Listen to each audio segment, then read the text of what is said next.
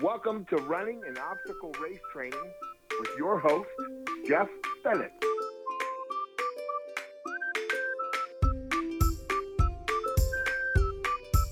All right, welcome. Thank you so much for that great introduction. And now I'm going to introduce our guest today. Our guest is Jim Serger, and he is, I know him well because he is an author with 2 books out there, and we'll discuss one of them today. He's an athlete, and the reason I wanted to have him on the show is he has challenged himself 3 times, I believe, from going from just normal guy to super fit guy. He's climbed Mount Fuji. He's gotten in shape to ride 2,000 miles for a charity. And he also got in shape to run a marathon. I guess he did that with a friend. So welcome, Jim. I can't wait to talk to you about these topics, and glad you're here today. Thanks, Jeff, for having me today. I really appreciate it, and that's a very nice introduction of me. I don't know about a world-class athlete. I wouldn't put myself in that category, but it's been many years. At 49 years old, you try to stay fit. So I try to challenge myself weekly, daily, and monthly to do some obstacles, just like your podcast says. Yeah. So thanks for having me. You're welcome. Maybe I'll call you the most curious athlete. Every time I talk to you, you're trying something new. Correct. Yeah. Correct. So do you have a favorite sport or pastime, or are you just trying everything? Well, all through high school and all as a young man, I played baseball up until 8th grade. And then 8th grade, it switched to football because I wasn't allowed to play football. My dad didn't think young men's bodies were developed enough to play football till they were in 8th grade. Then I took on football, and football became my number one sport, and I played that all through high school as well as baseball. And I played basketball as well. And when I went to college, I started lifting weights. I loved lifting weights. When I was 18 as a freshman in school, I could bench press 415 pounds. I can still remember the day down at the campus weight room, putting all 4 on there, 45s on each side, and pumping it out with the bar. I think that's 405. And that was at 18 years old, and a real passion of mine took a stronghold. And I started lifting and getting into nutrition and properly eating, maybe some too much protein and steaks and tuna. But that's where it all started, was basically as a young man growing up, and my parents were into athletes, and my dad played college sports, and my dad was selected by the Phillies out of high school, so he played semi-pro ball for a couple years. So sports has always been in our family. Man, I'm just picking up my jaw off the ground with that 400-plus pound bench press. Well, at 49 now, my shoulders hurt, my biceps hurt, my legs hurt. I should have heeded those warnings when they said, you're going to get arthritis. Yeah, I'm telling you, I definitely don't take enough protein for lifting regimen. But, man, so you worked out throughout high school, and then I guess you had a career in the Navy. Did they require you to be in shape as well? Well, absolutely. So when I graduated college, I went into the Navy. And, of course, you just got to meet the regular standard Navy physical fitness test. I believe it was run 1 mile under 20 minutes, do 50 push-ups under 5 minutes. I think it was 50 sit-ups under 3 minutes. And then once you achieve that mark, you were basically done. So I had a nice job in the Navy. I was an operations specialist, so there was a lot of downtime because the ship couldn't have the radars on. So we would work a half a day while in port, and then out at sea it was nonstop, 24/7 in Combat Information Center. So when we were in port for about 3 months, free activities for the gym membership. We had gyms on all 4 corners of the base. We had gym on the ship as well. So I started pumping some more iron, and I started running, and then I started hitting the elliptical. The ellipticals came out when I was in the Navy. I think it was a Norditrack elliptical were real popular in 92, and I believe Morale, Welfare, and Recreation bought a ton of them. So I found myself switching from weights to more CrossFit training. I guess you would say that back in 92 before the term became popular nowadays. And I was running, I was walking, Norditrack, lifting light weights with high reps. So I was basically thinning my body out, and I'm built like a fire hydrant, or a Fred Flintstone, I should say. So I'm not your typical marathon runner. So it takes me a little while to drop weight. So in the Navy, I think I weighed about 215 to 220. Right now, I probably weigh about 240. But it takes a little while and more training at this build, and a lot more stretching, Jeff, than a normal 6'2", 190. Oh man, So, yeah, yeah. I end up having to do a lot of stretching just because I'm aging. But I imagine if you're hitting the weights, that requires a lot of stretching to keep limber. I'm just trying to function. Absolutely. Sometimes I feel as tight as a violin string. Oh goodness. So, what about Mount Fuji? What was that like? How tall is that mountain? I believe that's right around 14,000, maybe a little bit less, 12,900 without looking at a reference. It was unbelievable. It has the largest incline of any mountain in the world, and it increases about 1/8 of an inch every 3 miles. So the actual start of the base of the mountain is, gosh, you can go as far as almost 10 miles to 15 miles out. So I remember when we climbed it, the tour guide said, we're going to bypass about 8 miles. Wow. Because to legally climb Mount Fuji, you would have to start 10 miles. He said, you're going to be walking for 10 miles, and you would have gone up about a quarter of a mile. And he said, that's pretty much of a waste of time because most people can do a quarter of a mile. So for the record, I climbed it according to Mount Fuji standards, but as far as mountain climbers go in the world, I probably didn't officially climb it. But right there at the base of the mountain, they said, we've got 15 hours, if I believe, to get up to the top, and then, of course, you're going to excel really fast on the way down. So they have a carved path that zigzags almost like the street in San Francisco. Oh, yeah. That kind of winds and winds and winds. And every 1,000 feet, there is a Japanese man or a Japanese woman there that will say hello to you, and they will try to sell you oxygen.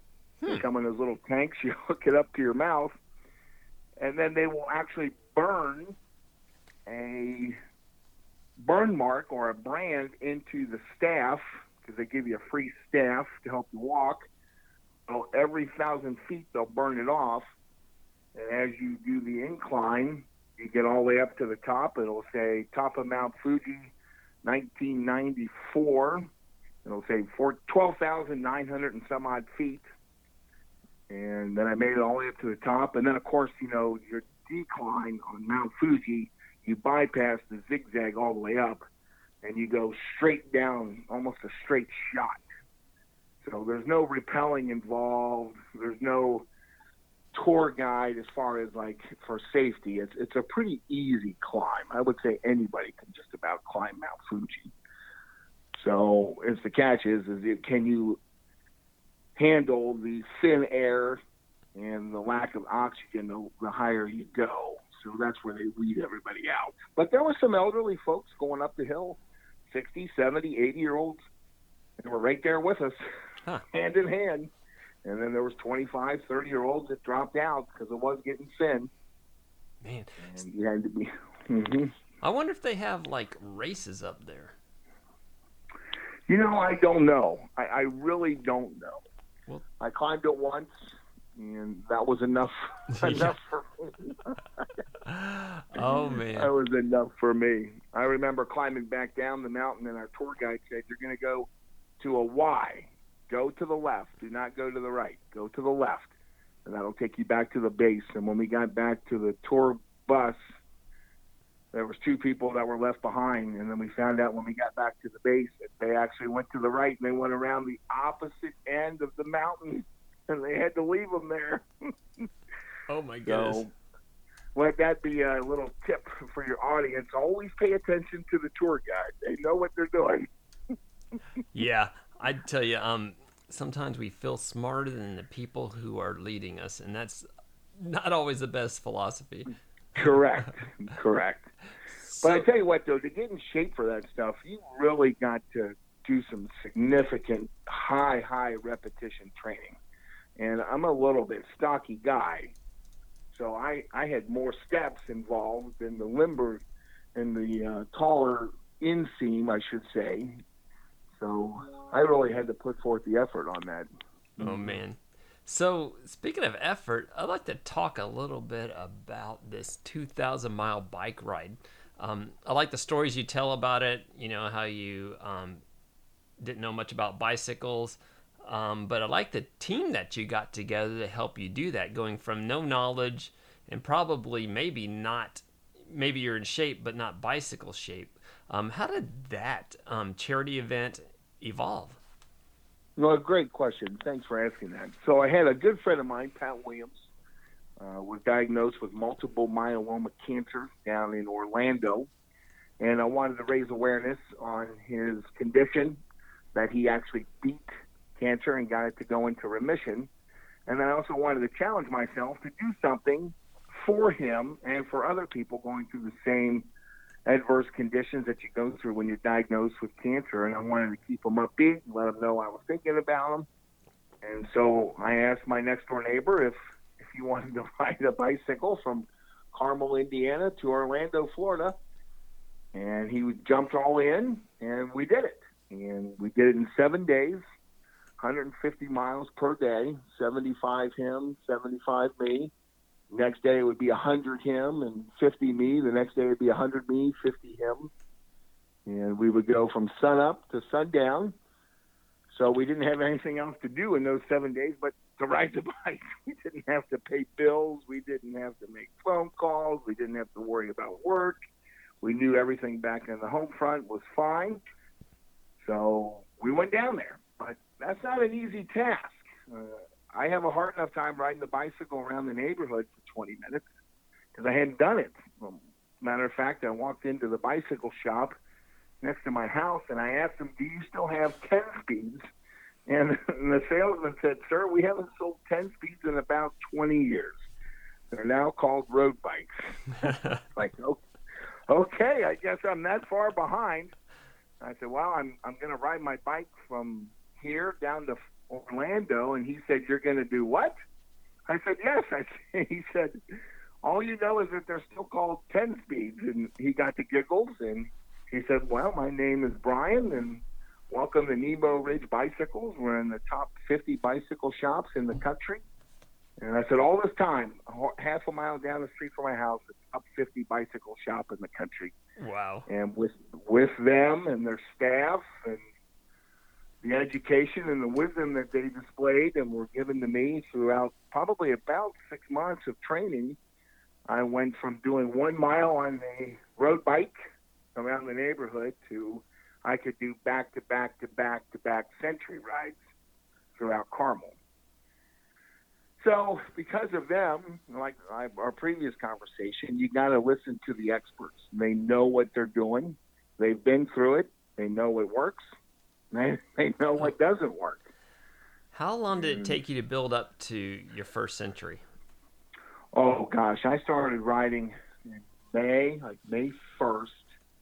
I would say September 15th. So you're looking at about 4.5 months. It took me to go from 1 mile to a century ride. And then another probably 2 weeks to be able to do a back-to-back ride for a century. All right. Yes. Mm-hmm. So I was about to ask that. I'm sure you were sore after the first century, and then to get on and ride another one the next day or the day after that would be astounding. So I'd like to take this opportunity to recognize our sponsors. Mission Driven Research is one of our sponsors, and they exist to glorify God by providing excellent support to their customers, treating employees better in every way, empowering their employees to serve their neighbors in a radical way, and directing a minimum of 10% of all their profit to support mission activities through their partner, Mission Driven Ministries. And I'll tell you about another thing about Mission Driven Research is they sponsor me as an athlete. They paid for my races. I'm really grateful to them for that. But But they've also reached out to the community and grabbed people who wouldn't normally otherwise be fit or run and plugged them into a charity event. So it's nothing to really see 20 or 30 people wearing mission-driven research t-shirts on these runs. And so they've been a big part of our community and big part of our community doing charity events and raising funds for others. So we appreciate them. Oh my gosh, my lower back's the one that hurt the most. It really took a toll. I felt like I was hunched over driving a Yugo, and I was 7'2" the whole time. I mean, I was crunched in there and crunched over. I could lean back. I could just feel the stress on my lower back. I could feel my thighs tightening up, and my tush going numb. Yes. My elbows hurting. My hands would go numb all the time. But with that training, though, you build up a resilience. Your body will change, and that's the great thing about the human body. The human body will change. You push it through for a couple of days, your body's going to hurt. If you stop, it's going to go back to resting. And then if you try and push it again, it's going to hurt again. If you gradually build on it, then your body's going to adjust. And by the time I did the Century Ride, my hands were not numb that long. And then back to back, my hands, my tush, my lower back didn't hurt as bad. They still hurt. Yeah. Don't get me wrong. So, but because of building it up. So what are you eating during this time? Anything you want, or did you have a special diet? Well, I weighed about 250 when I started, and I dropped weight so fast that the bicycle shop actually told me that I need to double the calories that I'm intaking. So the first bicycle ride over 50 miles, I came home and had 3 ham sandwiches right afterwards. And I was so excited, and I told them I ate 3 ham sandwiches. And they said, that's not doing anything for you. That's nice that you filled up your stomach. You know, you're no longer on E, you're on full now. But they said, you're not eating anything correctly. So they coached me, and I had some Kona bars, which are, you know, a little bit higher up than a Cliff Bar. And the Kona bar has a lot of calories in it. I mean, there is a ton, maybe 500-600 calories. And they told me I should be eating that at least every 4 or 5 hours that I'm on the bike. And then they recommended the goo, like the Stinger or the Cliff Goo while I was riding. They recommended that I do the electrolytes because I'm so big. And then they also recommended that I take the salt tablets. It's not the salt tablets like we know from Vietnam era. Right. The salt tablets at the bicycle shop. And they said, you're going to sweat so much, you could actually, you know, cramp up really quickly. And that can cause you to, you know, be out about 60 miles and you're going to have to hitchhike back, or luckily maybe I'll have a next door neighbor that could come get me. But because of them coaching me, and because some of the papers and magazines that I was reading educated me on some of that stuff, but I had to eat a lot of calories. I mean, I really did. And I eat like garbage when I did it, but I knew how to change it into positive garbage. A lot of spaghetti afterwards. I drank chocolate milk within 45 minutes of getting off the bike. And they coached me on that. You have to get protein in the system to retain some of the muscle that you build. If not, you're going to lose it. And sure enough, you know, here we see muscle milk and chocolate milk all the time advertised during major events that require endurance. Right. So I had to learn the hard way. I didn't know, and because of the bicycle shop, they coached me all the way through it, and I made it. Yeah. So the buddy you rode with, you didn't. Sounds like you didn't ride together. You had different daily goals. That's correct. That is correct. So he was a little bit slimmer. He's about 6 foot, so he was more astute for this ride, I should say, than I was. My inseam is what kills me the most. It's only a 29 inseam. I don't have that long crank. I have to crank 2 or 3 times for his one crank just to be even. Oh, my goodness. And then where did you stay at night? Well, we kind of wung it. We took US 30 31, which runs from South Bend, Indiana. That'll take you all the way down to Macon, Georgia. Oh. And then we picked up, I can't remember the highway, 75. It runs parallel to 75. It's not US 31. It's another. It's an old highway that your parents and my parents would have taken years ago to go to Florida before. And then we just stopped, Holiday Inn Express or Red Roof Inn, something cheap, something quick. That way we didn't have to spend a lot of money on hotels because we were doing it for charity. The last thing I needed was a penthouse with a 5-star rating.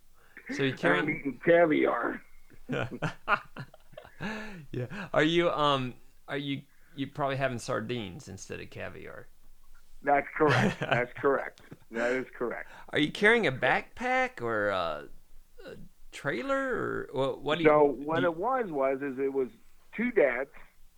His son and my daughter were buddies. We're next door neighbors, and so we took a Jeep down, and one guy's bike would be on the Jeep, and then he would be riding, and then if he got tired or I got tired, we would switch out, take the bike out of the Jeep, throw it back down, and then we would keep going from sun up to sundown, or 150 miles. But 150 miles was a piece of cake through Indiana, through Kentucky, and through a little bit of Tennessee. But once we got about 20 miles into Tennessee, it became very hard. Those you're hills. Entering into exactly. Oh yeah. Exactly. That's where I live, hill country. Right. Right. So we had to go a little bit slower. One day I think we only did 80 miles instead of 150. We just physically we just couldn't do it. I mean, you can train on flat terrain all day long or little hills in Indiana. But when you hit those mountain ranges, I mean, that's a whole separate entity. Yeah. Yeah, I'm trying to think. Just driving down 65, I know you've come this way before. There are some hills on 65. Yes. At least from Nashville to Birmingham. And so I imagine some of those are what you faced. I know this area well, and this is where we do a lot of our endurance running, and our obstacle races are on take advantage of the hills. And so right. Yeah, they're actually considered obstacles. Some of these hills are actually an obstacle, so it's pretty funny. Well, they give you a warning before you go up, and then they give you a warning on the way down. Oh goodness, that in itself is a big deterrent. Gosh. So how much money did you raise, or was it an awareness? Or I believe we raised right around $5,000. Very good. $5,000, and then we wrote them a check and mailed that off to them in New York City. That's where the headquarters are. Is right outside of New York in a little town in Connecticut where Multiple Myeloma Research Foundation is. So just wrote them a check and took everybody through PayPal or direct checks or donations, as we went, and then we just gave it all to them. It was a nice cause. Yes. Really nice cause. What year was that? That would have been, 2011, 2012. Mm-hmm. Wow. So about 7 years ago now, 6 years ago. Yeah. So, so these kind of charity events are getting easier online now. So, if you ever consider that again, something like that, there's so many new ways of collecting money now that didn't exist back then. The internet has changed so much. Right. You would know. I mean, you would know. Yeah. So let's talk about your marathon. That was last year or 2 years ago? That was 2 years ago. It's Carmel Marathon. We live in a very nice community just north of Indianapolis by about 10 miles. So we're just outside of the city limits. And Carmel, this little town, actually has this year going on their 10th year anniversary and their 10th marathon. So I ran their 8th year marathon. Oh, good. And it was New Year's Eve, and I was like, what am I going to do for next year? And just like you were saying, the internet changed. I saw something come up on Facebook, and it said Carmel Marathon, only a 110 days away. And I said, well, I guess that'll be the goal this year. So I ran it to raise awareness for breast cancer. My father's mom passed away of breast cancer, and then I had a friend of mine who I ran it for that I graduated high school with who was diagnosed with breast cancer, and she's doing terrific now, and she found her way through it, but it was because of a mammogram that saved her life. All those years, she said she never needed one. Then one day, she said, okay, there's the bus outside of the store. I'll check it out. And sure enough, they called her back the next day and said, you need to get down here. So we did it to promote the benefits of having a mammogram for women, and it paid off. So in 110 days, once again. Good for you, and good for her for getting checked. Right. Oh. Right. So yeah, so I saw that. What did you wear in that marathon? Was it state of the art running clothes, or was it sweats? I ran it in North Face running shoes, East Bay tights, Nice. Under Armour shorts, a T-shirt, Indianapolis Fire Department sweatshirt, and an Under Armour cold weather gear turtleneck. And then I had a hat and gloves on. You look bundled up. I did. And I broke the course record. I ran it in 7 hours and 3 minutes. So that was a new record. They actually had, everything was gone when I crossed the finish line. I said, am I the last one? They said, yes, but you're not the last one because other people had dropped out. I said, terrific. And they should have an award in your name. I don't know about that. There was no bananas, no drinks, no chips, no beer. The band was already in the plane flying off to their next venue. Oh, no. The mayor was already gone. Everybody was gone. Everybody was gone. You was out there with the pedestrians. Correct. But they left the clock going because they knew I was coming. Well, And good. they said, we wouldn't have stopped it for you. We knew you were just right around the corner. And I said, well, thanks for waiting on me. They said, sure, you didn't drop out. You just gave me a brilliant idea. Here it is. You ready? What's that? Your next goal. Yes. All right. So you've done a marathon. You've done a century bike ride. Ironman. You know, that's just resounding in my brain. All you got to do is swim. I know. Hey, I was in the Navy. Does that count? That's right. That's right. That's right. I could just see me now. It'd be like Fred Flintstone in the pool. Oh my goodness. Well, do you have any fitness goals in the future, or are you just seeing what happens?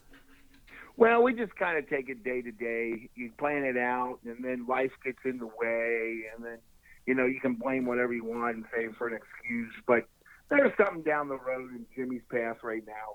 Yeah. But I have to see physically if I can do it. I never make an announcement or really tell anybody because I need to make sure I can get over that little hill. I just need to test it, make sure I can do it, make sure my timeline's fine, make sure other thing on the back end of the vision, which is seeing me cross the finish line, can be completed. And then I'll give it a shot. So there are some things off in the near future as far as extreme sports. It's coming, but I just turned 49 last week, so the super extreme sports, I don't know how many more years I can do with that one. Well, I mean, you're saying what other people are feeling and haven't verbalized, and that's those people who haven't gotten up yet to test themselves. And you're a good example of, hey, set a goal, tell everybody or don't tell everybody, test it out. You might be tentative, but just get on out there and try it. You never know what's going to happen. And usually it sounds like in your case and in many other cases, it's the feeling of accomplishment when you take part in that. That is correct. Yeah, absolutely. And sometimes you might not finish, and sometimes you finish dead last, but you got to get out there and do something. Mm-hmm. Yeah. Mm-hmm. It's like what my dad said. Do you remember the name of the person that gave up? Nope. Exactly. Yeah. Exactly. Nobody remembers them because they gave up or they said, I can't do it. Yeah. And you just keep going. You'll be surprised. I mean, you know it as well. You're an avid runner. You're an avid trainer. And you know what the body can do or can't do. And sometimes you just take it a notch up, 10%, let it go, let it ride, and then next week or 2 weeks out, increase it a little bit more. I mean, no one's timing you. The only person that's timing me is myself, right? Right. That's right. I'm in this for the money. You compete against you. Yes, sir. So, Yes, sir. yeah, I think one of your goals I like is you have a really long reading list, and you like to post what you read about and give it a review. So you're on many books. But yeah, I also want to emphasize you're an author as well, and your books are besides these two that I know about, 2,000 Miles on Wisdom, that tells a story of a bicycle shop, a bicycle journey, and excellent customer service, and the art of creating a loyal customer, but also documents your trip and your adventures. And then, I'm drawing a blank on the other one. I don't have it in front of me. Next in line. Next in line. Yeah. What a butcher can teach us about a positive influence.